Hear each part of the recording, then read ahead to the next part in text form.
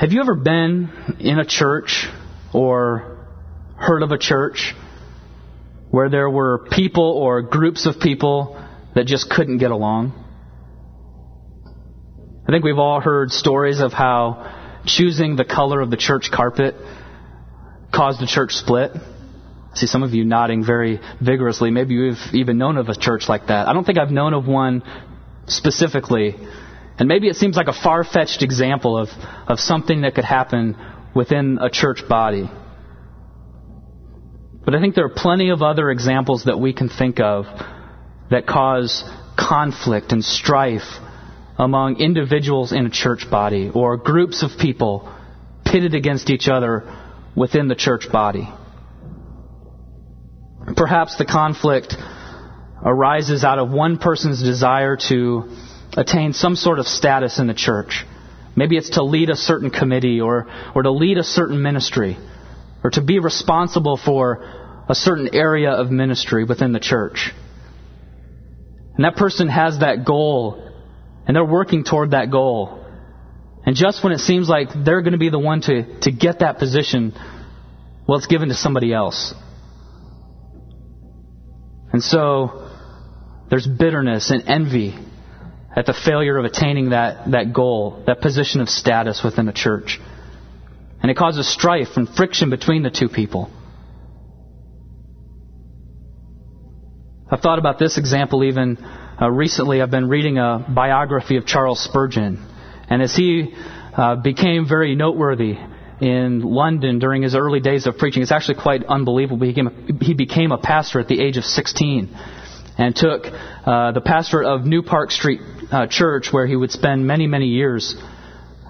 He took that position at the age of 19, and there were many who observed him and thought ill of him simply because of his age and held the notoriety that he had gained against him and thought surely there's something that he's doing wrong in order to become so famous and have such a following as he preached the Word of God.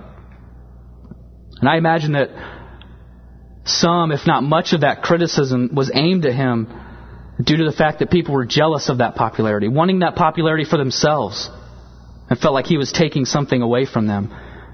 And so they sought to kind of knock him down a peg or two in the eyes of his church and the city and country around him. Maybe another example of conflict within the church, maybe not even known to the whole church, but perhaps there's someone that doesn't feel as appreciated and loved as maybe they would like to be. They feel like they're on the outside. And even that might lead to bitterness and envy as they look around them and perceive themselves to be an outsider looking in. How about this? Have you known of a family or even been part of a family where members of that family don't always get along? It's a pretty dumb question, right? I think we can all answer yes, at least at some point in time in that. This could be between a husband and a wife experiencing conflict as a result of unrealized expectations. A husband expecting his wife to do and be certain things, and when she's not, they butt heads, there's conflict. Or a wife, on the other hand, having expectations of her husband, and when he doesn't measure up to that, it can lead to conflict and strife within that family. Or maybe there's conflict between parents and a child. Maybe the parents are so overbearing that there's conflict between the two. Or maybe the child doesn't receive the instruction and discipline in a loving way. And so they butt heads with their parents. They fail to receive that godly instruction from their parents. Or maybe think of a work environment where coworkers experience conflict and fail to get along with one another. Again, maybe similar to a church body life, maybe one employee thinks that he deserves a promotion or deserves credit for something that has been done, but somebody else receives most of the credit. And so again, there's often an attempt to undermine that other person, wanting everybody to know how they have failed, the things that they do wrong, bringing that to an employer's attention. trying to raise themselves up. All a form of conflict and quarreling and fighting. Sometimes it's seen by all those around. Maybe in a church, it's seen by the entire church. Everybody knows that those two people don't get along. Or maybe sometimes it's hidden, where nobody knows, but the two people involved, or maybe not even both of them are aware of it. But there's conflict and there's strife. If any of these examples describe you, I believe that the message that we have from God's Word today is for you. And by God's grace, it will do its work in our hearts this morning to change, to root out the source of that conflict within. So as we walk through the text today, we're going to see first of all, and I think this is printed in the bulletin, we're going to see first of all the source of conflict, the source of interpersonal or relational conflict. What is the source of that conflict? And then we're going to see the evidence of that source as it works itself out. James is going to prove that what he calls the source really is the source, and that all conflict comes from that source. And then while our text today doesn't explicitly give us a remedy in the section that we're going to look at this morning, I don't want us to leave this morning without looking at that. We'll get into more of it next week. But I want to touch on it and even preview what we're going to see, and also provide hope for those of us in conflict or near to conflict, that we might have hope in the time of our need. So first of all, let's look and find out what is the source of conflict. Well, the Christians to whom James was writing in this book were not the peacemakers experiencing a harvest of righteousness sown in peace by those who make peace, as he describes back in chapter 3, verse 18, a verse we looked at last week. So while our current section begins a new chapter, it clearly James is continuing the thought from the previous chapter. He's just talked about the need to make peace. Josh talked a little bit last week about being a peacemaker. Because of the lack of peacemaking among this church, among these Christians, among these followers of Christ, James seeks to confront head-on the conflict by asking a probing question regarding the conflict that they're experiencing. What is the probing question? We just read it. Let's look at it again. James 4, verse 1. He asks this question: what causes quarrels and what causes fights among you? He doesn't waste any time. He gets right to the point and asks a very direct, probing question. So while James has exhorted his readers to seek peace, to pursue peace, they're obviously not pursuing it. They're not seeking peace. And there seems to be no doubt that the church and churches to whom he is writing, in them there were factions that were threatening to tear apart those bodies, or that body, ultimately the body of Christ, and bring reproach to the name of Christ because of those factions. So James doesn't waste any time in getting right to the point, getting right to the source of their conflict. And it's obscured a bit in the translation that I'm reading from, but James really isn't simply asking what causes conflicts, although that's the translation here. Literally, he's asking, from where do conflicts come from? From where do fights come from? Now, it may be a little bit of semantics here, but I think even in understanding the literal translation, we get a little bit, we see past just the cause to actually the source, the root. What is the root? Because, see, a cause can, two or three things can combine together and cause something to happen. But James wants us to see the root. What is it that this conflict grows from? Where is this conflict and strife coming out of?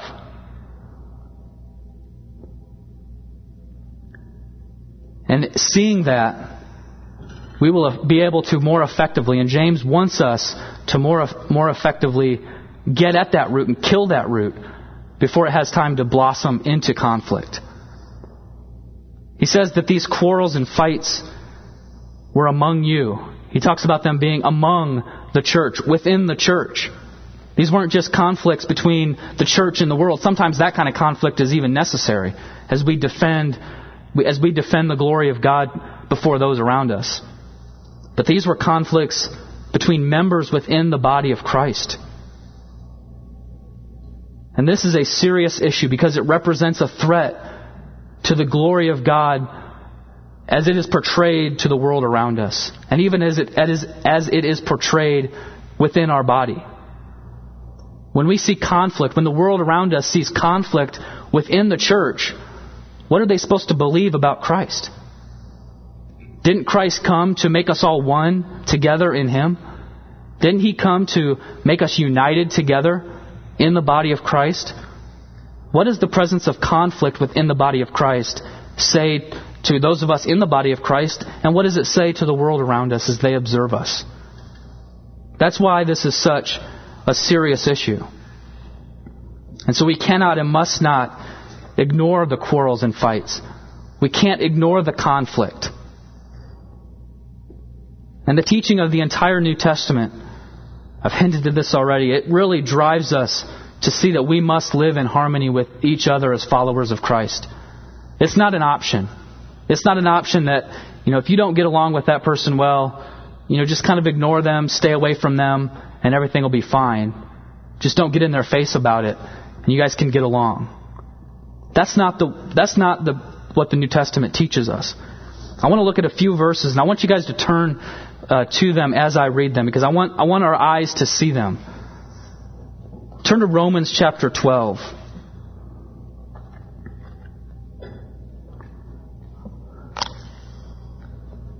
I want us to see the way that the Holy Spirit, through the writing of the New Testament, what is His goal for us? How does He want us to live together as members of the body of Christ? We could go to all kinds of passages to see this. I've chosen about 5 of them that I want us to look at. And I want the weight of these exhortations to fall on us, to realize the obligation we have to live in fellowship with one another. Romans 12, look at verse 10. It says, "Love one another with brotherly affection. Outdo one another in showing honor." Down to verse 16, "Live in harmony with one another. Do not be haughty, but associate with the lowly. Never be wise in your own sight." Turn to Galatians chapter 6.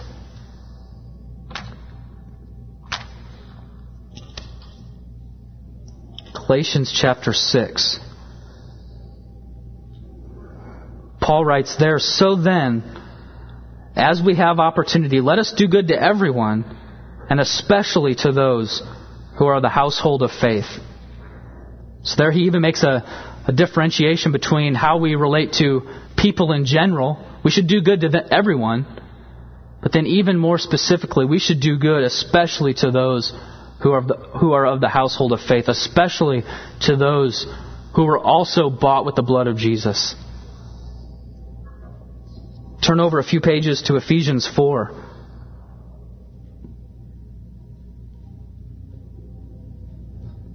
Verse 1, Paul says, "I urge you to walk in the manner worthy of the calling to which you have been called, with all humility and gentleness, with patience, bearing with one another in love, eager to maintain the unity of the Spirit in the bond of peace."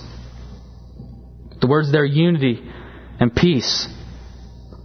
And then at the end of the chapter, verse 32, a well-known verse, "Be kind to one another, tender-hearted, forgiving one another, as God in Christ forgave you." We're going to come back to this verse toward the end of the message this morning and see a powerful truth that it contains to help us in this area. And then lastly, turn to 1 Thessalonians 5. I know it's a lot of turning, but I want us to see what the Word of God actually says.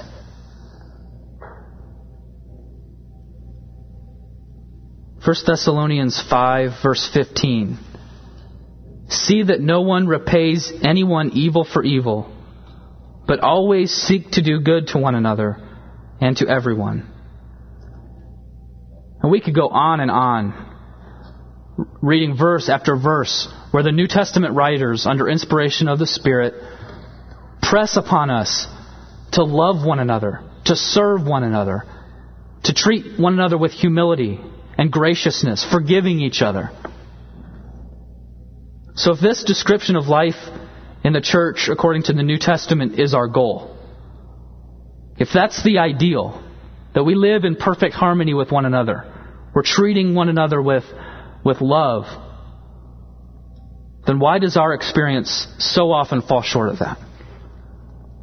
Why does that happen? This is an important question to ask. This is the question that James is asking in chapter 4, verse 1. It's one that must be asked if we are to seriously pursue the teaching of the New Testament and its instruction regarding our relationships within the body of Christ. We've got to get to that root. We've got to get to the source of conflict. Whatever conflict we're experiencing right now, and I don't know what it's like for each person here, but if we're going to get to the source of that conflict, we must ask ourselves the question and consider the question that James asks these people. So again, he asks, what causes quarrels and what causes fights among you? And by the way, these are strong terms that he uses. I don't have time to really unpack it, but these are strong terms. He's not just talking about minor disagreements. I mean, he's talking about war, basically. These people are in battle. It's a strong conflict. So that is a probing question that we have to consider. We must consider. And James goes on to answer this. And it's a sobering answer. If we were to ask today, if I were to ask you, and if I were to ask myself, what is the source of the conflicts that we have with one another? We would probably be very quick to point to the other guy. He did that. He treated me that way. He said that to me. He didn't say that to me. We would be very quick to direct the attention onto the other person, something that they did. You know, we're just responding to the attitude that they treated me with. Right? Isn't that our natural response? Well, with that mindset, we'll be sobered by the answer that James gives to his own question. James does not leave any room for us to pass the buck, to shift the blame, to dismiss our responsibility as the source of conflicts. Look at what he says. Look at the answer to his question. The second half of verse 1. What causes quarrels? What causes fights among you? Is it not this, that your passions are at war within you?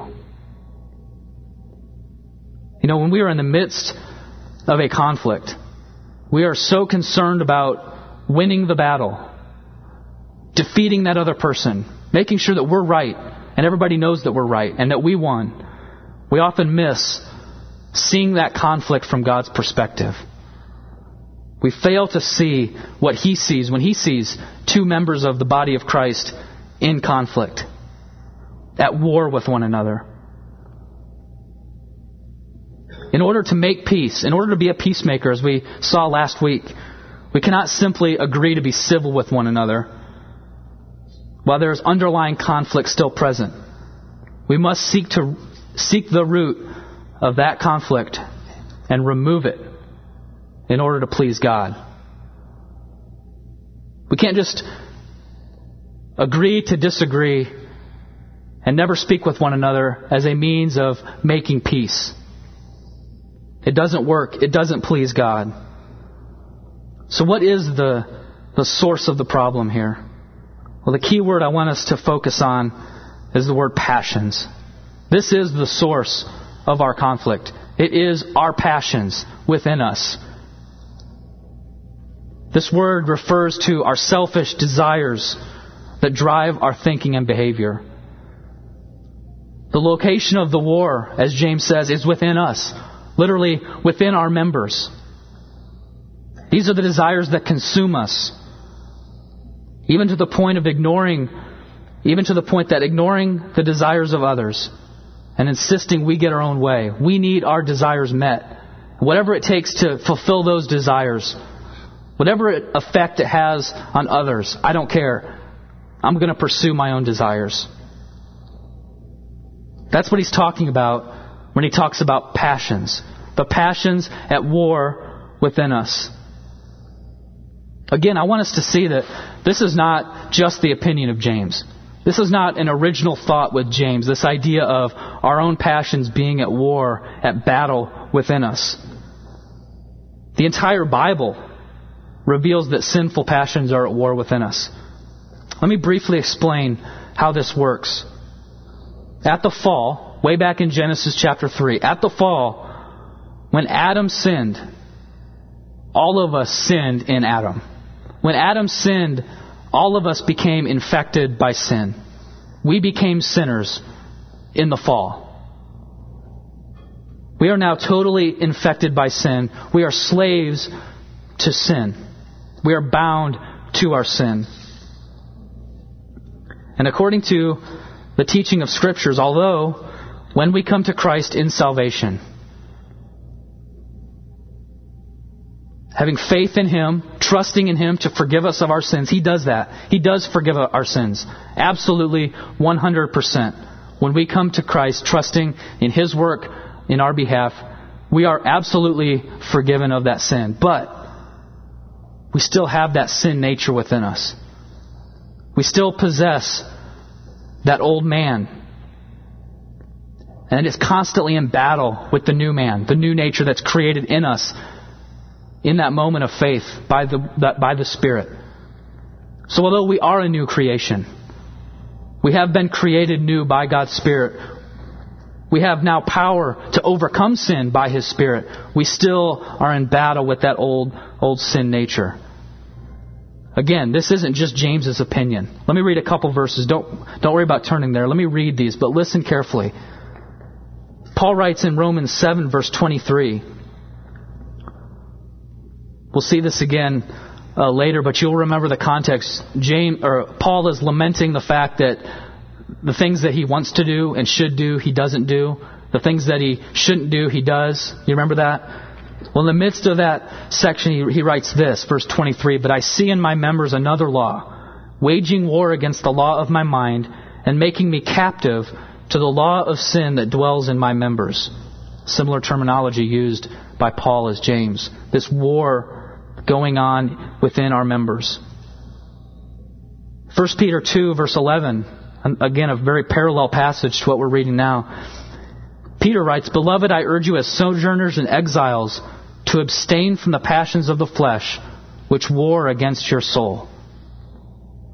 And again, we could go on looking at verses which talk about this battle and the presence of our sin nature still indwelling us in battle with our new man. And our sanctification is a progressive thing. That is, it doesn't happen all at once. It happens over time. And oftentimes there's setbacks, and there's steps forward, and there's another step back, and there's a step forward. It's a process by which we are continuing to yield to the power of the Spirit to overcome our sin. But the good news, and we'll see this in a few minutes, the good news is that God's work of saving grace in us has given us the ability to overcome that old man. It's given us the ability to overcome the passions of our flesh warring in our members. We're not to be left hopeless that we're just going to fight this battle the rest of our life. We must remember that battle is real. It is happening. But we have the power through the Spirit to overcome that. We're not in bondage to that sin anymore. That sin, those passions which lead to conflict. So when we're in the midst of conflict, we cannot excuse that conflict by saying, well, it's just my old man. I can't do anything about it. I'm still indwelt by sin. No. By God's saving grace, we have the ability through the Spirit to overcome that. And this won't be a one-time victory, and after that we will experience no battle within us anymore. That's not the way it works either. It will be a continuing battle. But we can have and will have, as we continue to look to Christ and His Spirit, we will continue to have victory over those sinful passions within us. We'll talk about that again a little bit toward the end. So James asks a probing question. What causes the conflict? And then he gives us a sober answer. Instead of pointing to that person and that person and that person that's done you wrong, he points the finger directly at each one of us, into our hearts. So what is the evidence of these sinful passions at war within us? James will answer this question in the next 2 verses. He will explain how these sinful passions work within us. How is it that they cause conflict? How is it that they are the source of the quarrels and fighting that we experience? And so in case we don't really believe him that I'm really not the cause of the conflict, it's not really coming from within my own heart, James is going to attempt to prove that fact to us by pointing out what happens in our hearts. And I want to say a brief word regarding the way these verses are translated right here, especially verse 2, because some of you may have in your translation slightly different wording, and I don't want us to be confused if you're looking at it and thinking, well, that's not what my translation says. So I just want to spend just a minute explaining why I believe that the one that I just read, the ESV, is, I think, the best translation, the best way to understand. Again, the point's not going to be obscured to the point that it's, you have to throw out another translation. But I just want to make sure we're clear as to why I read it the way I read it and the way it's translated here, in case there might be some with a different wording. And the question really is, where does the murder go? Does it belong with the first phrase, or does it belong with the second phrase? So if you look at it again, the way I read it, it says, you desire and do not have, so you murder. You covet and cannot obtain, so you fight and quarrel. Some of you may have in your translation something along the lines of, you desire and do not have, you murder and covet and cannot obtain, so you fight and quarrel. Again, the point is pretty much the same. But I think we can see a very clear parallel statements in what James is saying. And part of the way we come to the conclusion is to look at the broader context of what he is writing. How does this statement fit into everything else he is saying? And how best can we understand his point here? So in this verse, as I say, James follows a simple formula to make his point about the evidence of the sinful passions within us. And the formula is this, and he does it twice. There's an internal attitude. There is a lack of receiving something. And then there's an external action. So look at verse 2. We have the internal attitude, you desire. We have a lack of receiving, you do not have. And then we have an external action, so you murder. Then we go back and start over. An internal attitude, you covet. A lack of receiving, you cannot obtain. And an external action, you fight and quarrel. So I think the best way to understand this is just exactly like that. Parallel statements. You desire and do not have, so you murder. You covet and cannot obtain, so you fight and quarrel. So having seen how these two statements are parallel, seeing how best to understand them, now let's take a look and see that these parallel phrases, take a look at these parallel phrases, and we'll see that external conflict is, in fact, the outworking of our internal sinful passions. While we may think that there is nothing wrong with desiring to have something, maybe you've thought that as we've talked about these passions. Well, what's wrong with me desiring to have something? I'm not saying, and James isn't saying, that there's anything wrong with our desiring to have something. The problem is when the lack of receiving the thing that we desire leads to murder and leads to fighting and quarreling, there's probably something wrong with the thing that we're desiring. When it's been elevated to such a point in our own thinking that if we don't get it, we're going to murder and we're going to fight and we're going to quarrel, there's something wrong with that passion, that desire within us. Now, having identified the proper place of where we put murder in the verse, I think we need to talk about what is James talking about when he says, you murder. It sounds like quite an accusation that James makes. And again, here, commentators vary on their interpretation of what James is communicating, what he is accusing these people of when he tells them that you murder. Some commentators have suggested that perhaps James is referring to actual murder, that the people in those churches were actually killing other people. And they give us evidence of that many of the Jewish people of that day could have been and were part of the religious zealot movement. And killing the opposition was something that they were not afraid to do. Well, that possibly is the case. I don't think that James would pass over it so quickly and barely bring it up if these people were actually killing other people. Such a violation of God's commands. If members of the church were actually killing people, I don't think James would just mention in passing that you murder because you didn't receive something. I think he would give it a lot more attention if that was a real problem within that church. So I don't think that's the best interpretation of what he means when he accuses them of murdering. Another possible interpretation is that James has in mind what Jesus spoke of in the Sermon on the Mount.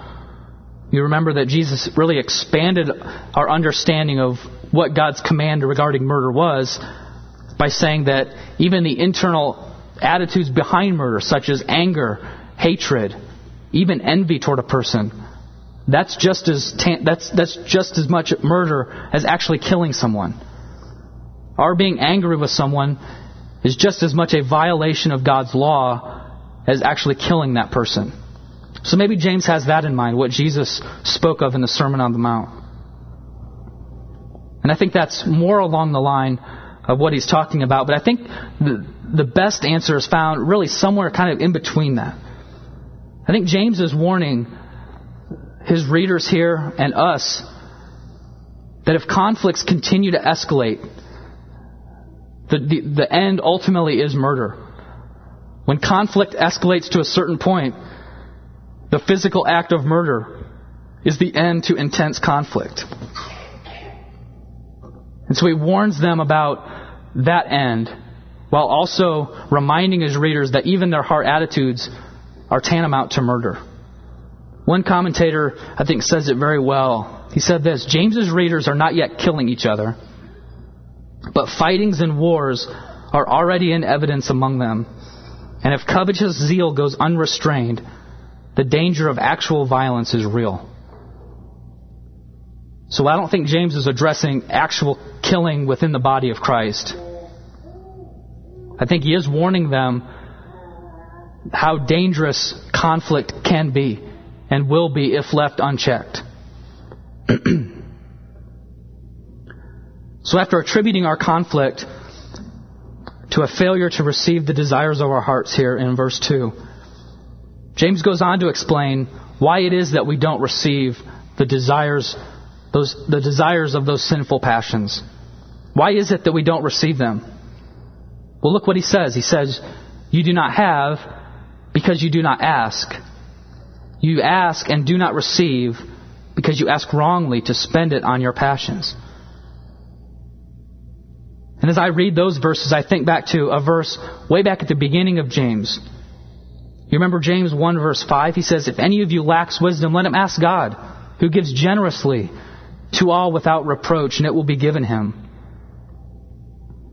So how could it be when we have such a promise of God that he gives generously? Why is it that we don't ask for him to give us our desires? Well, again, I think this is proof that the desires James is talking about are sinful desires. Keep in mind, sinful passions within us lead us to become so consumed with pursuing those desires at all cost.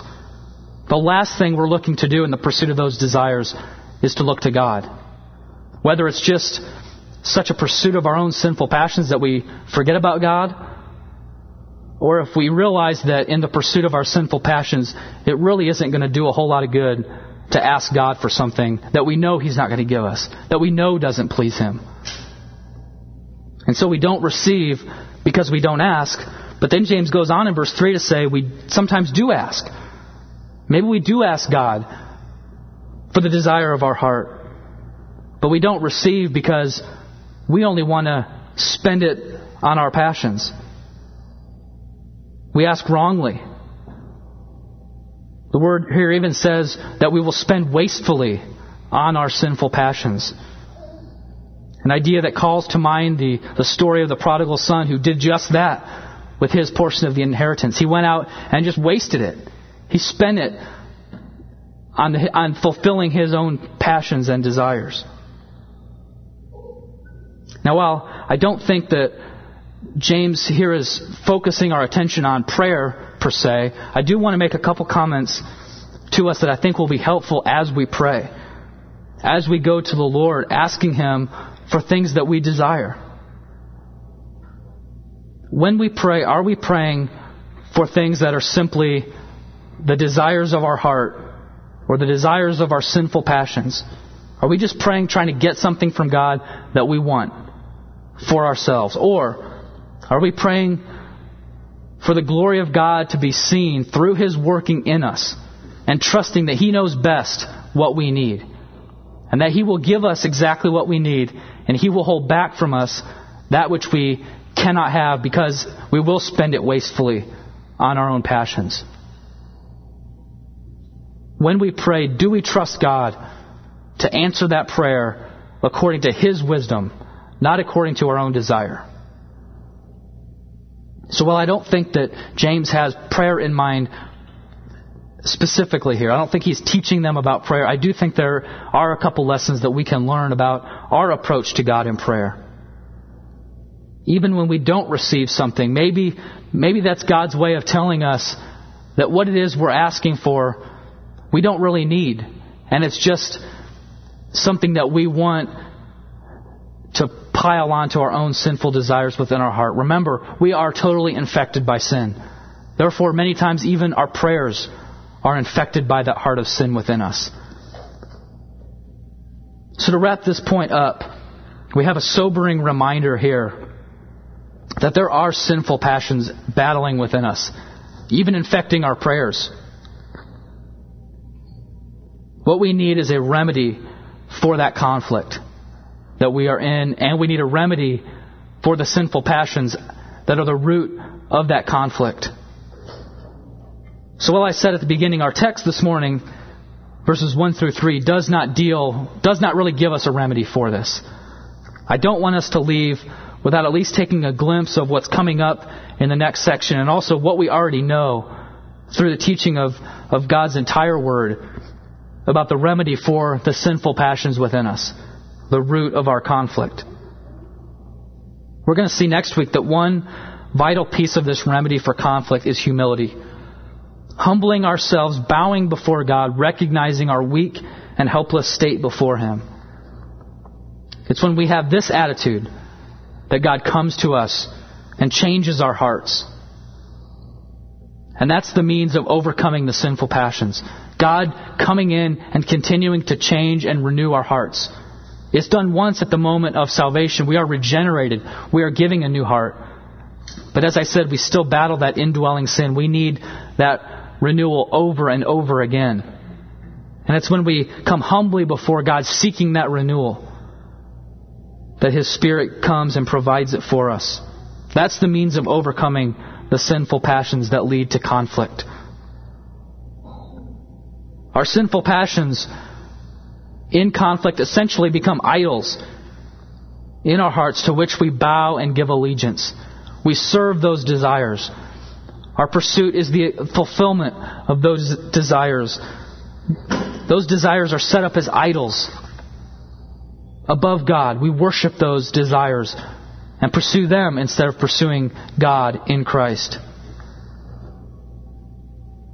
If we're going to address the root cause of our conflict, we're going to need to address the heart. And there's only one thing that is able to fix the problem of the heart. We must throw ourselves upon the grace of God and seek for Him to transform us on the inside. And one way that God transforms us is through the consistent application of the gospel to our lives. Reminding ourselves of the facts of what God has done in the gospel for us. This is how Paul addressed the realization that he had this battle within him. Turn, if you would, to Romans 7. I read from this section earlier, and I want us to look at it a little more right now.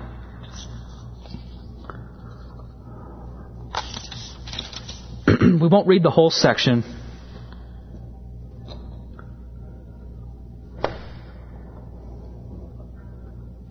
But I want us to look beginning in verse 22. And I want us to see how Paul answers his own problem. The problem of this battle within. How does he address it?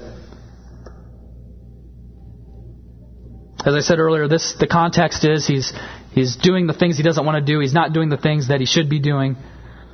Look what he says in verse 22. He says, "For I delight in the law of God in my inner being. But I see in my members another law waging war against the law of my mind and making me captive to the law of sin that dwells in my members." And look at what it drives him to. He writes in verse 24, "Wretched man that I am, who will deliver me from this body of death?" And maybe that's even where we are right now. Seeing this internal battle going on within us and how we so often pursue our own sinful passions that we're left with this. We basically throw our hands up and say, "Wretched man that I am, what hope is there for me?" But look at how Paul begins chapter 8. And again, the chapter divisions were not intended by Paul. He's continuing the thought. Look at what he reminds himself of. He says, "There is therefore now no condemnation for those who are in Christ Jesus. For the law of the Spirit of life has set you free in Christ Jesus from the law of sin and death. For God has done what the law, weakened by the flesh, could not do.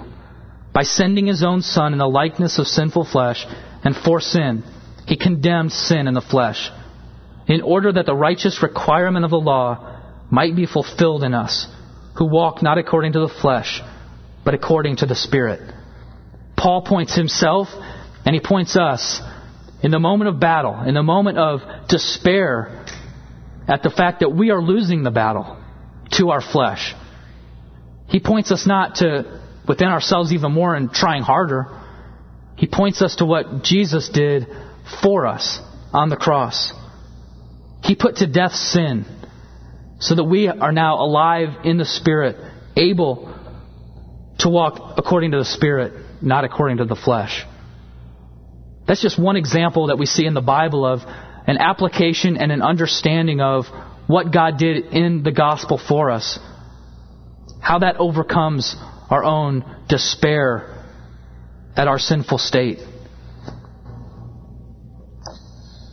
We must understand that the only hope we have for experiencing change within our heart is for the Holy Spirit to change us.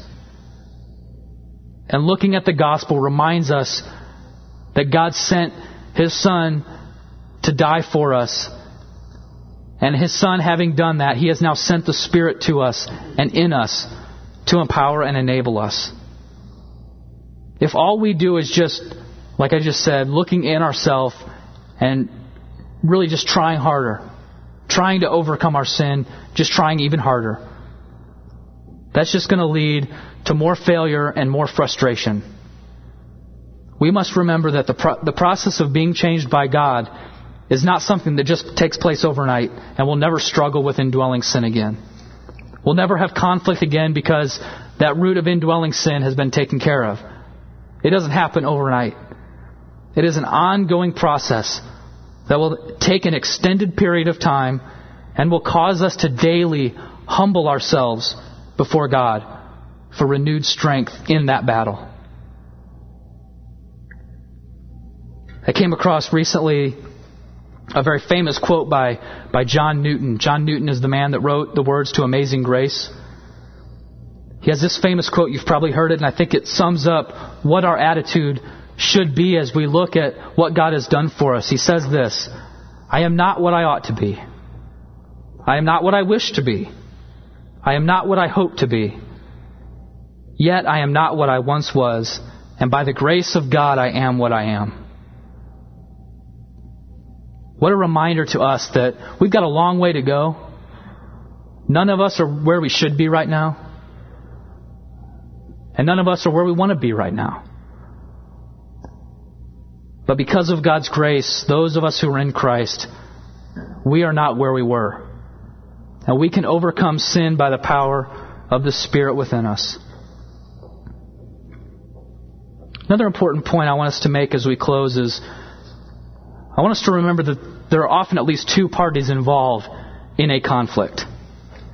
Sometimes more, but there's typically at least two, unless you're schizophrenic and you're, battling with your other personality or whatever the proper psychological disorder would be.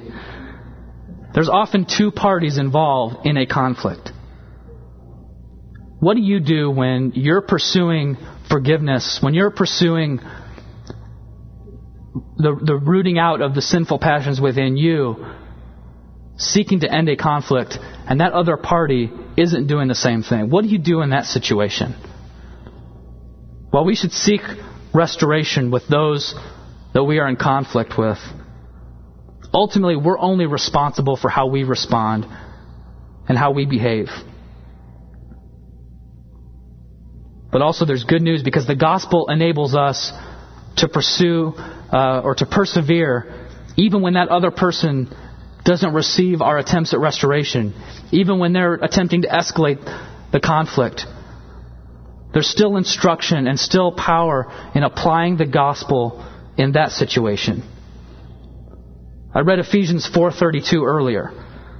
Let me read it again. We know this verse well, but let me just read it again. Paul writes there, "Be ye kind one to another, tender-hearted, forgiving one another." On what basis? As God in Christ forgave you. Paul also writes Colossians 3:12 through 14, "Put on then as God's chosen ones, holy and beloved, compassionate hearts, kindness, humility, meekness, and patience, bearing with one another. And if one has a complaint against another, forgiving each other. As the Lord has forgiven you, so also you must forgive. And above all these, put on love, which binds everything together in perfect harmony."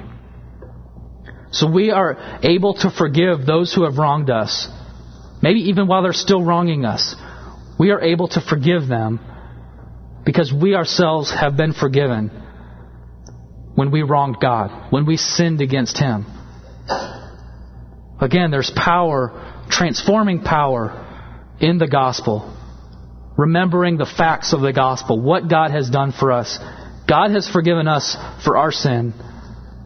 And because of that, we are able to forgive others who wrong us.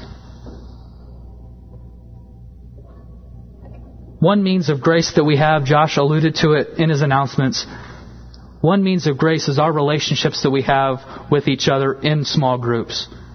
For those who are in small groups, you probably will agree with me that it has been exciting to see how each group, or at least my group, is this way.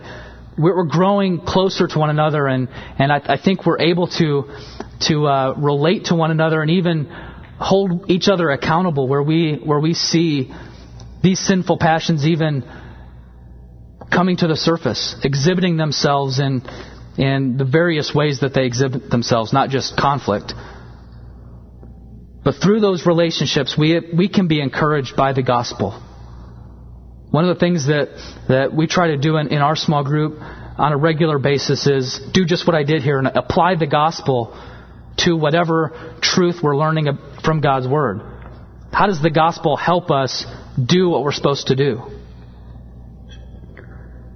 and the means of meeting together as small groups, holding each other accountable, loving each other, trying to put into practice what I read earlier, the description of the body of Christ serving each other.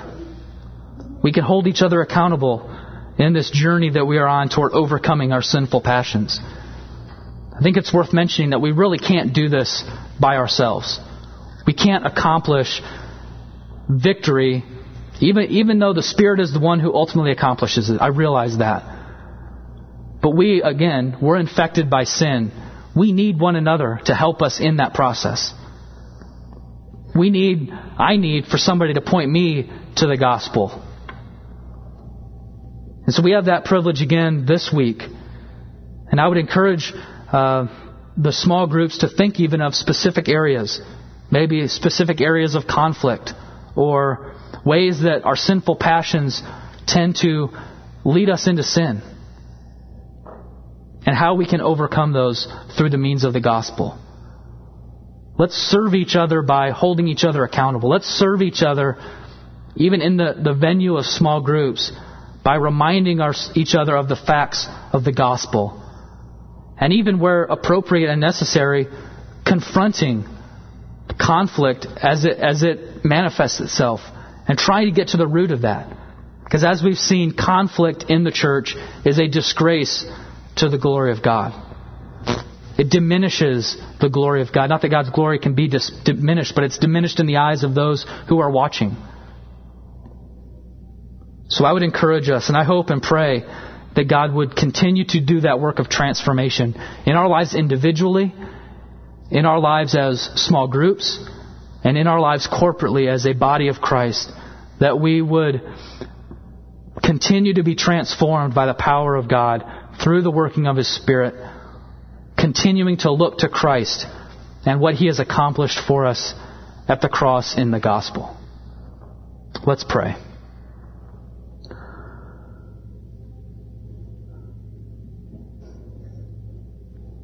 Father, I thank You for Your Word, and I thank You for the power to accomplish it that is found outside of us.